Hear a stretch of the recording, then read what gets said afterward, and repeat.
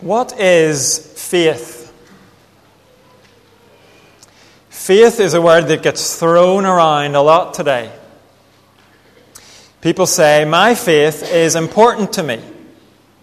They might also say, my faith is very personal. I don't like to talk about it. They might even say, I do have faith, but I don't stop to think about it that much. A while ago, someone said to me, I have faith, but I've never really looked into it. On surveys, we're asked to tick boxes that say what faith we belong to. Or we can tick a box to say that we belong to no faith. We use the word faith, but its meaning can be a bit vague, a bit cloudy.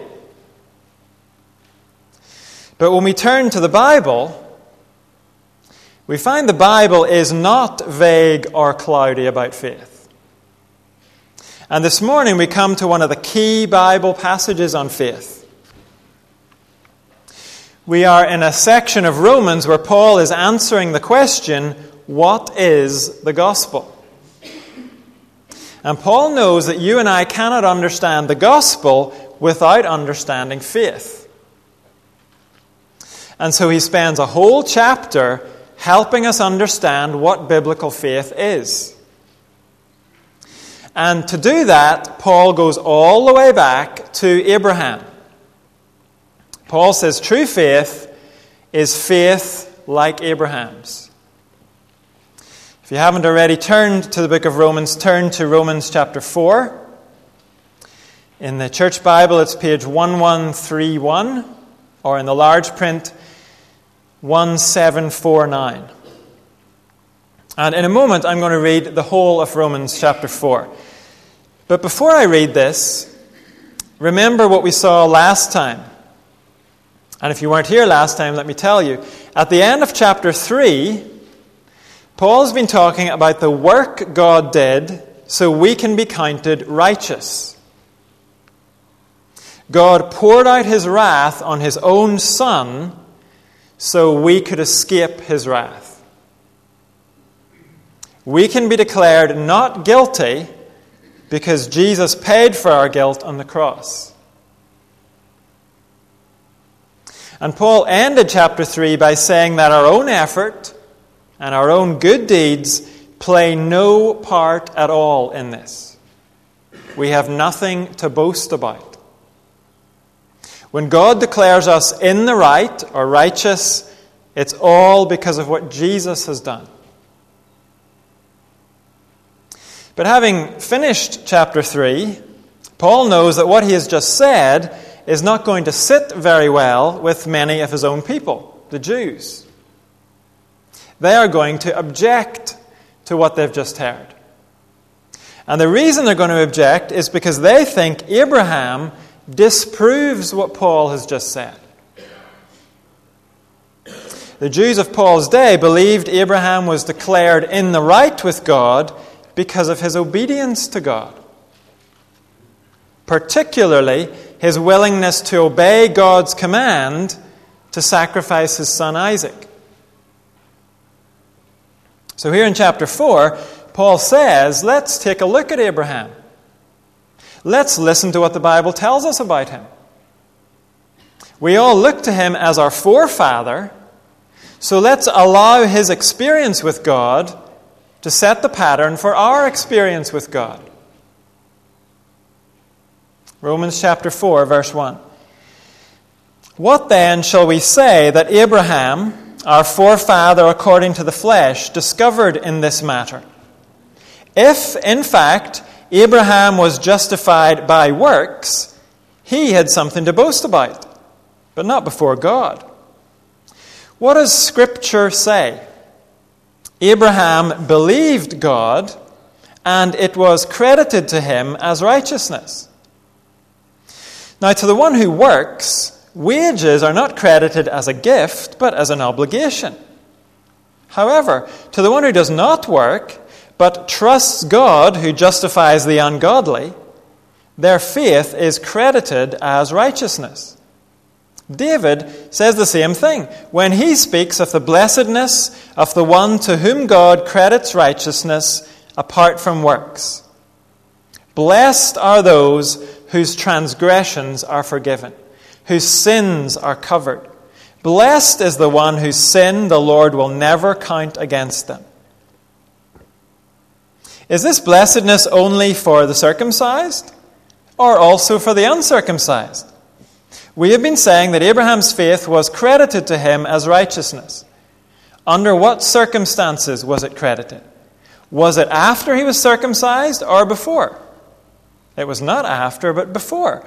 And he received circumcision as a sign, a seal of the righteousness that he had by faith while he was still uncircumcised. So then, he is the father of all who believe but have not been circumcised, in order that righteousness might be credited to them. And he is then also the father of the circumcised, who not only are circumcised, but who also follow in the footsteps of the faith that our father Abraham had before he was circumcised. It was not through the law that Abraham and his offspring received the promise that he would be heir of the world, but through the righteousness that comes by faith.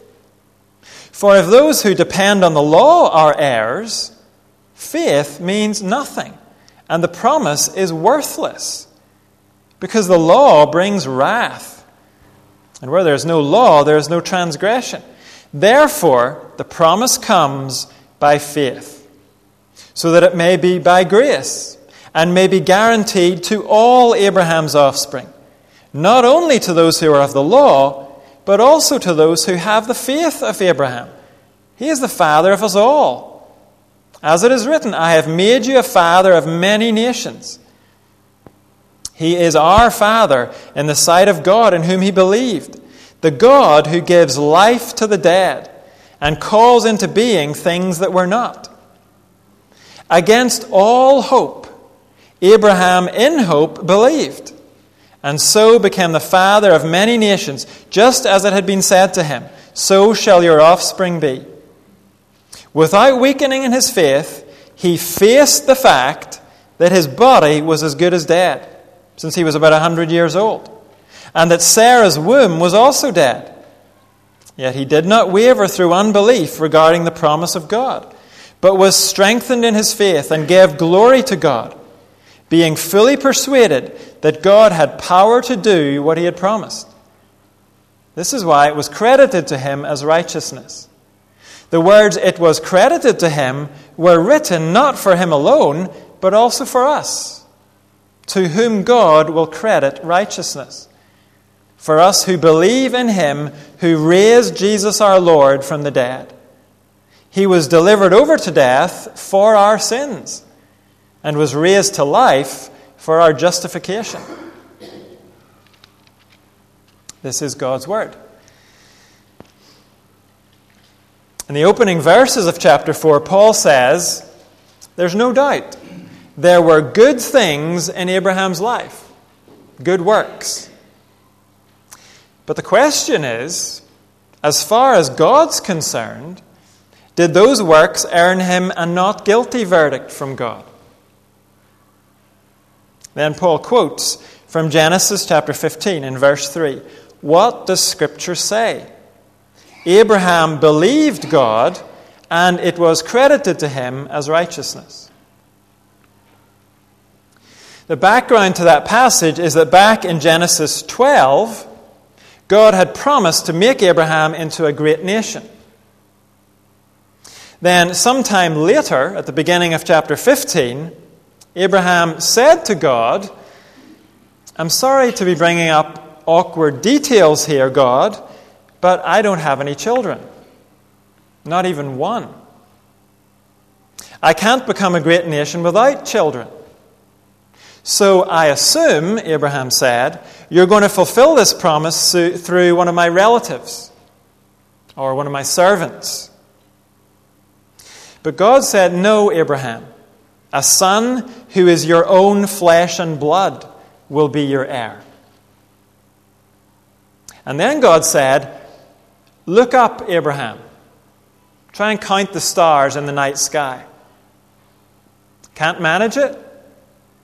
Well, you won't be able to count your descendants either, Abraham. And then comes the statement that Paul quotes in verse 3. Abraham believed God, and it was credited to him as righteousness. Paul's point is, Abraham was counted in the right with God before his obedience with Isaac. This conversation with God happened before Isaac was even conceived, and before the command came to sacrifice Isaac. Abraham was counted righteous by believing what God promised him. Now, at this point, we might think that we've got it. We might say, okay, so believing God or having faith in God, that must be the work that earns me righteousness. When I put my trust in God, the reward He gives me is to pardon my sin. Is that what you mean, Paul? Paul immediately says no. Don't think of faith as a type of work you have to do. Faith does not achieve your salvation. It's simply the way you receive your salvation. When I turned 17, I did not deserve to be given the keys to my parents' car. I did not deserve to have one of them sit in the passenger seat while I learnt to drive. And I didn't earn the right to those things simply by believing my parents would be willing to give them to me. No, what happened was they told me they were willing to lend me the car and teach me to drive. Believing what they said did not earn me anything. It was simply the way I received their generosity. And boy, did they come to regret it. Really. My dad was with me once when I started rolling backwards down a hill towards a parked car. My dad pulled the handbrake. The handbrake came off in his hand. And then he tried to get out of the car while it was still moving. At that point, I took my foot off the clutch and we took off up the hill with my dad half in and half out of the car. If you ever see my dad and notice him twitching, you'll know he's still thinking about that. The point is, giving me the keys and sitting in the car with me, that was not my reward for having faith in their promise. It was pure grace on my parents' part. 100% unmerited favor. Holding out my hand for the keys was simply the way I received their grace. And here Paul wants us to see it's the same with faith in God. Biblical faith, faith like Abraham's, relies on grace, not reward. Look how Paul puts it in verse 4. Now to the one who works, wages are not credited as a gift, but as an obligation. However, to the one who does not work, but trusts God who justifies the ungodly, their faith is credited as righteousness. If I've worked hard for my employer all month, I don't sit around hoping he'll be nice and give me some money at the end of the month. No, I've done the work, so he owes me the wages. In that situation, I am not relying on my employer's grace. I'm relying on the reward that's due to me. He's obliged to pay me. But here Paul says that is not the way it works with God. When it comes to being declared not guilty before God, He has no obligation to us. We cannot rely on that righteousness coming as a reward. It won't come that way. We have to rely on it coming by grace. simply because God has promised it to us. So when Paul speaks in verse 5 about the one who does not work, he's not calling us to be lazy. He's speaking very specifically about the way salvation comes to us. The person who will be saved from God's wrath is the person who stops trying to work for their salvation as a reward and instead receives it as a gracious, undeserved gift. The person who trusts God's grace instead of their own work will be justified. They will be declared not guilty before God. Paul explains it with the word credited. Our faith in God's grace will be credited or counted as righteousness. That's an accounting term. It means when we trust God, righteousness comes to us as if we had earned it. It's not a wage, but it goes into our account just like a wage, by grace.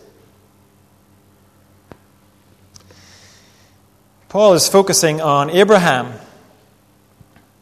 In verse 6, he turns to another Old Testament hero to back up his point.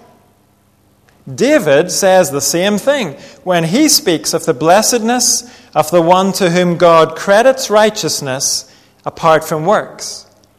Blessed are those whose transgressions are forgiven, whose sins are covered. Blessed is the one whose sin the Lord will never count against them. David knew his blessedness didn't come from his own great performance. His blessedness came from the fact that God did not count David's naff performance against him.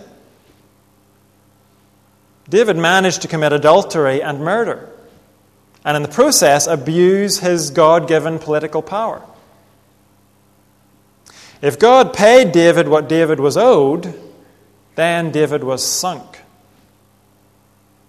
But when David came to God in repentance, asking for mercy, he received a forgiveness he was not owed.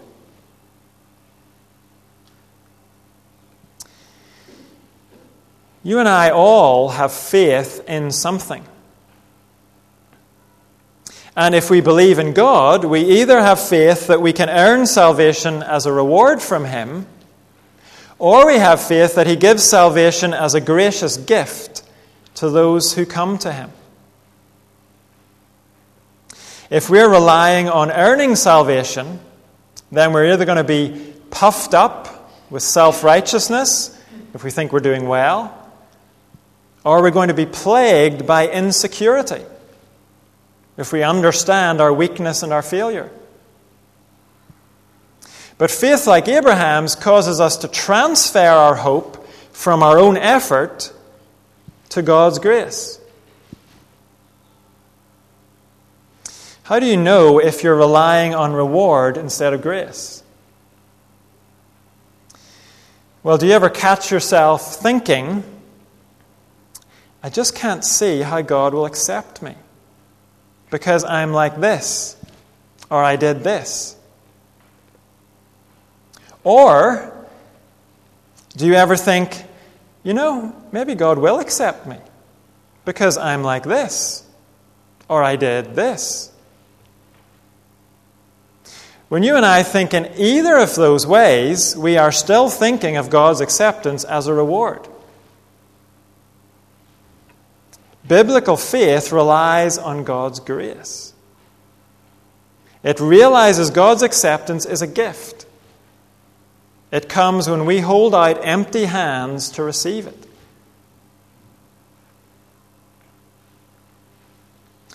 Paul goes on to say that faith like Abraham's is the mark of God's people. In verses 9 to 12, Paul says, let's think for a moment about religious ritual. Does that have any bearing on our acceptance with God? And of course, the Jews of his day said yes. We've seen that before. They believed circumcision was like a membership badge. If you had the mark, you belonged to God's people. They thought of circumcision the way many people today think about baptism. Go through the ritual and you're in the club. But here Paul says, let's do a very simple test on that belief. We've read a clear statement from Genesis 15. Abraham believed God, and it was credited to him as righteousness. So the test is this, Paul says. Did that happen before or after Abraham was circumcised? And the answer is, God counted Abraham righteous before he was circumcised. He wasn't circumcised until chapter 17 in Genesis. And therefore, religious ritual, whether it's circumcision or baptism or whatever, religious ritual is no factor in whether or not God accepts you. Acceptance comes when we trust God. The mark of God's people is not a mark made by a knife. It's not a soaking made with water. The mark of God's people is trust in God. Faith that takes him at his word. So then, what about the rituals? Do they have any purpose at all? Well, look what Paul says about circumcision in verse 11. He, that's Abraham, received circumcision as a sign, a seal of the righteousness that he had by faith while he was still uncircumcised. Abraham's circumcision was a sign of the acceptance he already had with God. If he hadn't been accepted by God before he went through the ritual wouldn't have meant anything. It wouldn't have changed anything.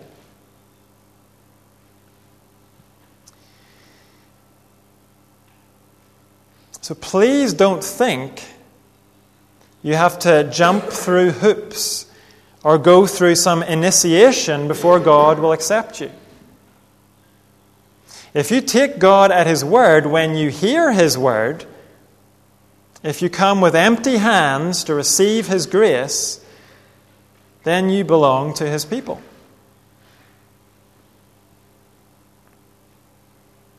There's another truth that follows directly on from that. Faith, like Abraham's, inherits what God promised. In Genesis, God made some massive promises to Abraham. He promised blessing that would spread to the whole world. And having proved that circumcision didn't get Abraham into God's family, Paul now says it wasn't Abraham's law-keeping that made him an heir to those great promises. In fact, the law was given long after Abraham was dead. God gave the promises before there was even a law for Abraham to keep. Verse 13, therefore, the promise comes by faith, so that it may be by grace, and may be guaranteed to all Abraham's offspring, not only to those who are of the law, but also to those who have the faith of Abraham. Actually, let's go back to verse 13. It was not through the law that Abraham and his offspring received the promise that he would be heir of the world, but through the righteousness that comes by faith. For if those who depend on the law are heirs, faith means nothing, and the promise is worthless, because the law brings wrath, and where there is no law, there is no transgression. Why would Paul say the promise is worthless if those who depend on the law are heirs? Simply because sinners can't keep the law. If people had to keep the law to inherit the promises, no one would inherit the promises. The law only brings wrath on us. That helps us see what Paul means when he says, where there is no law, there is no transgression. He says that in verse 15. He doesn't say where there is no law, there is no sin. He uses the word for willfully crossing a boundary. All of us sin whether we have God's law or not. But we can only willfully cross the boundary of the law if we have the law. And so Paul's point is, far from being a path to inherit God's promises, the law just makes us doubly guilty. It warns us of the boundaries, and then we keep crossing the boundaries. Verse 16. Therefore, the promise comes by faith, so that it may be by grace and may be guaranteed to all Abraham's offspring, not only to those who are of the law, meaning Jews, who were born with the law, but also to those who have the faith of Abraham. He is the father of us all. As it is written, I have made you a father of many nations. Maybe you read the Old Testament and you find yourself thinking, does this have anything to do with me? Are the promises I find in the Old Testament for me? Well, here's your answer. God promises Abraham and his descendants. The promises that God gives to Abraham and his descendants are for those who have the faith of Abraham.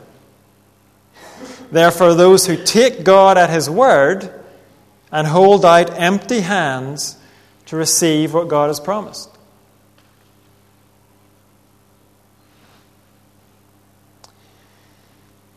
Maybe you're thinking, okay, but it is hard to trust God. In fact, the situation I'm in makes it too hard. I am surrounded by difficulties that just crush my faith. It's too hard. Well, think for a moment about Abraham's situation at the time he believed God. What situation was Abraham in? In Genesis 12, when God first promised to make Abraham into a great nation, Abraham was 75. And his wife Sarah was 65. And they had never been able to conceive children. Then in Genesis 17, 25 years later, Abraham and Sarah still had no children. But God repeated the promise. And Isaac wasn't born until Genesis 21. So how easy do you think it was for Abraham to trust God during all those years? Do you think Abraham's circumstances tended to buoy up his faith or challenge his faith? You and I are unlikely to face the same difficulty as Abraham. But over the course of our lives, we will not often find ourselves in circumstances that make faith easy for us. Real life does not make faith easy. But biblical faith is built for real life. Biblical faith can survive the most difficult circumstances. Why? Because it looks beyond our circumstances. It does not deny our circumstances. Biblical faith is not airheaded optimism. It doesn't pretend the difficulties aren't there, but it looks beyond them. Faith, like Abraham's, looks at God, not circumstances. Remember Abraham's circumstances and then hear what Paul says in the middle of verse 17. He, that's Abraham, is our father in the sight of God, in whom he believed. The God who gives life to the dead and calls into being things that were not. Paul describes here the God Abraham was trusting. He is the God who gives life to the dead and calls into being things that were not. Before Abraham tried to make sense of his circumstances, he looked up, above his circumstances. He remembered the credentials of his God. And that's what we all have to do. None of us can escape real life. We don't have the luxury of moving to Hawaii and playing a ukulele all day. And even if we did do that, reality would catch up with us there too. People who live on paradise islands get cancer too. They have family problems too. We all have to deal with real life. But we cannot deal with it unless we first look up from real life and remember the God who is with us. John Calvin said, "All things around us are in opposition to the promises of God."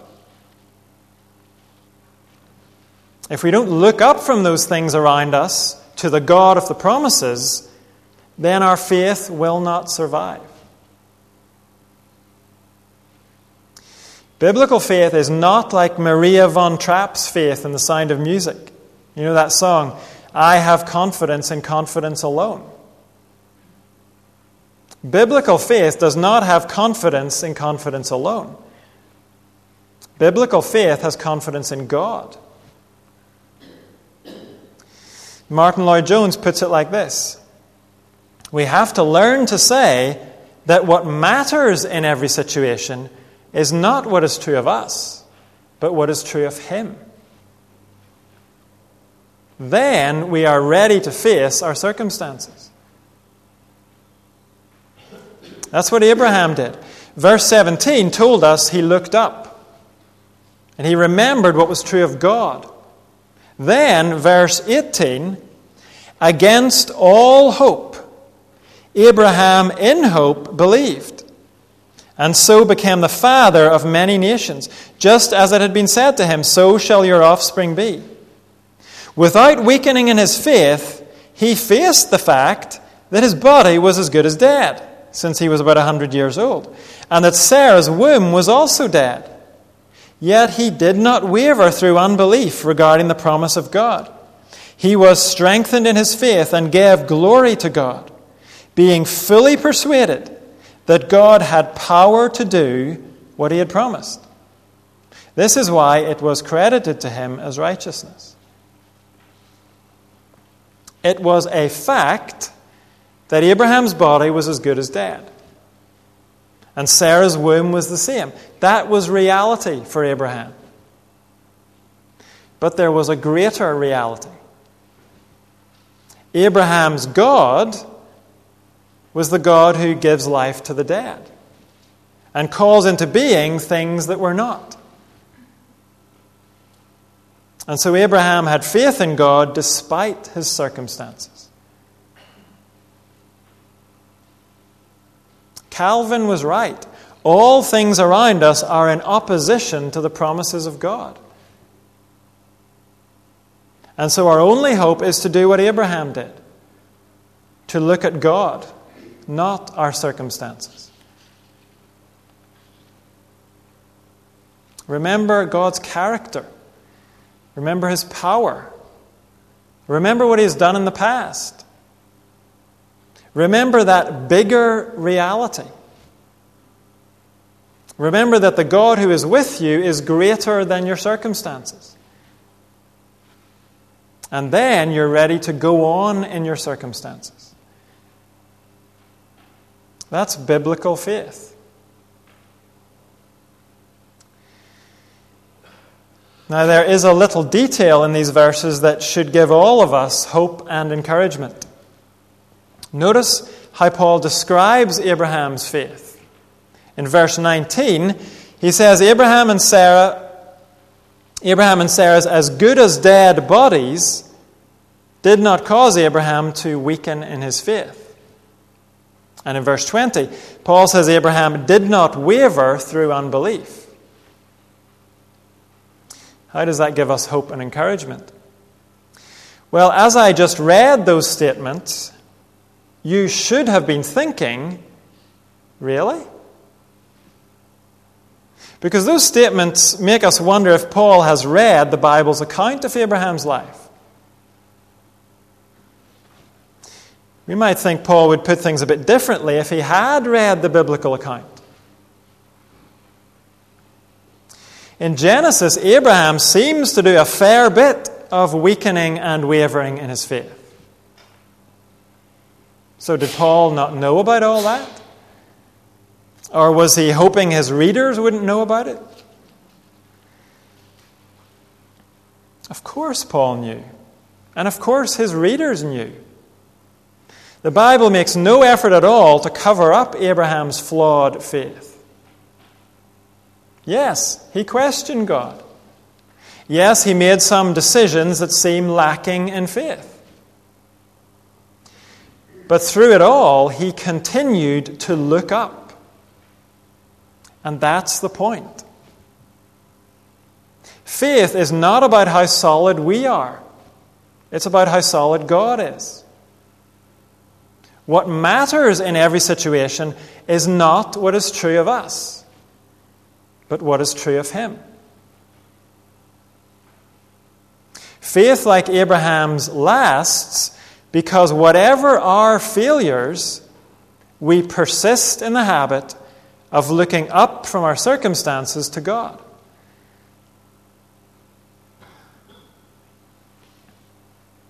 And when you and I look at God, we are not looking at some faceless being who's remote from us. In this, we are more blessed than Abraham. Because faith like Abraham's now focuses on Jesus. Look at verse 23. The words, "it was credited to him," were written not for him alone, but also for us, to whom God will credit righteousness. For us who believe in him who raised Jesus our Lord from the dead. He was delivered over to death for our sins, and was raised to life for our justification. Today, our faith relies on grace that comes to us through Jesus. It's faith in Jesus that's the mark of God's people today. It's faith in Jesus that will inherit what God promised. And when our circumstances cause us to begin questioning God's love, the God we look up to is the God who gave his one and only Son for our salvation. When our circumstances cause us to question God's power, the God we look up to is the God who raised Jesus to life. And when we sin, when we realize we've fallen in the muck again, we get up again because we know Jesus' death and resurrection were for us, to pay for our sin, to make us acceptable to God. You and I are weak sinners. But biblical faith says what matters is not what is true of me, but what is true of him.